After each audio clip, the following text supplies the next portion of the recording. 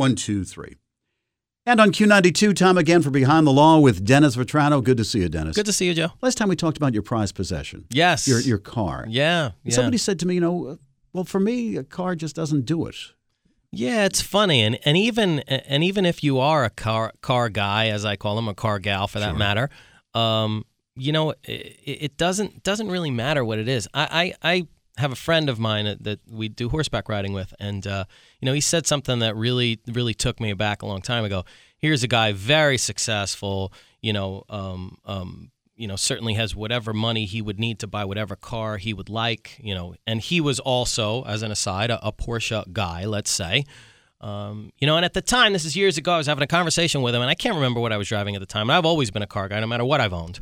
And he said something to me that I was really struck by. He said, it's not about how expensive your car is or, whether it's a limited production or it's a Porsche or it's a BMW or a Toyota or a Chevy or Ford or whatever it is.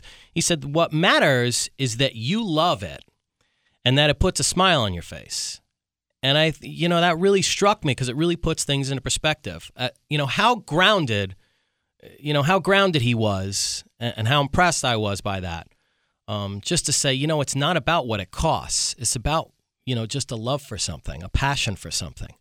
And I think it kind of puts life into perspective. Look, you have to determine what you want out of life and then go out and get after it and reach that goal.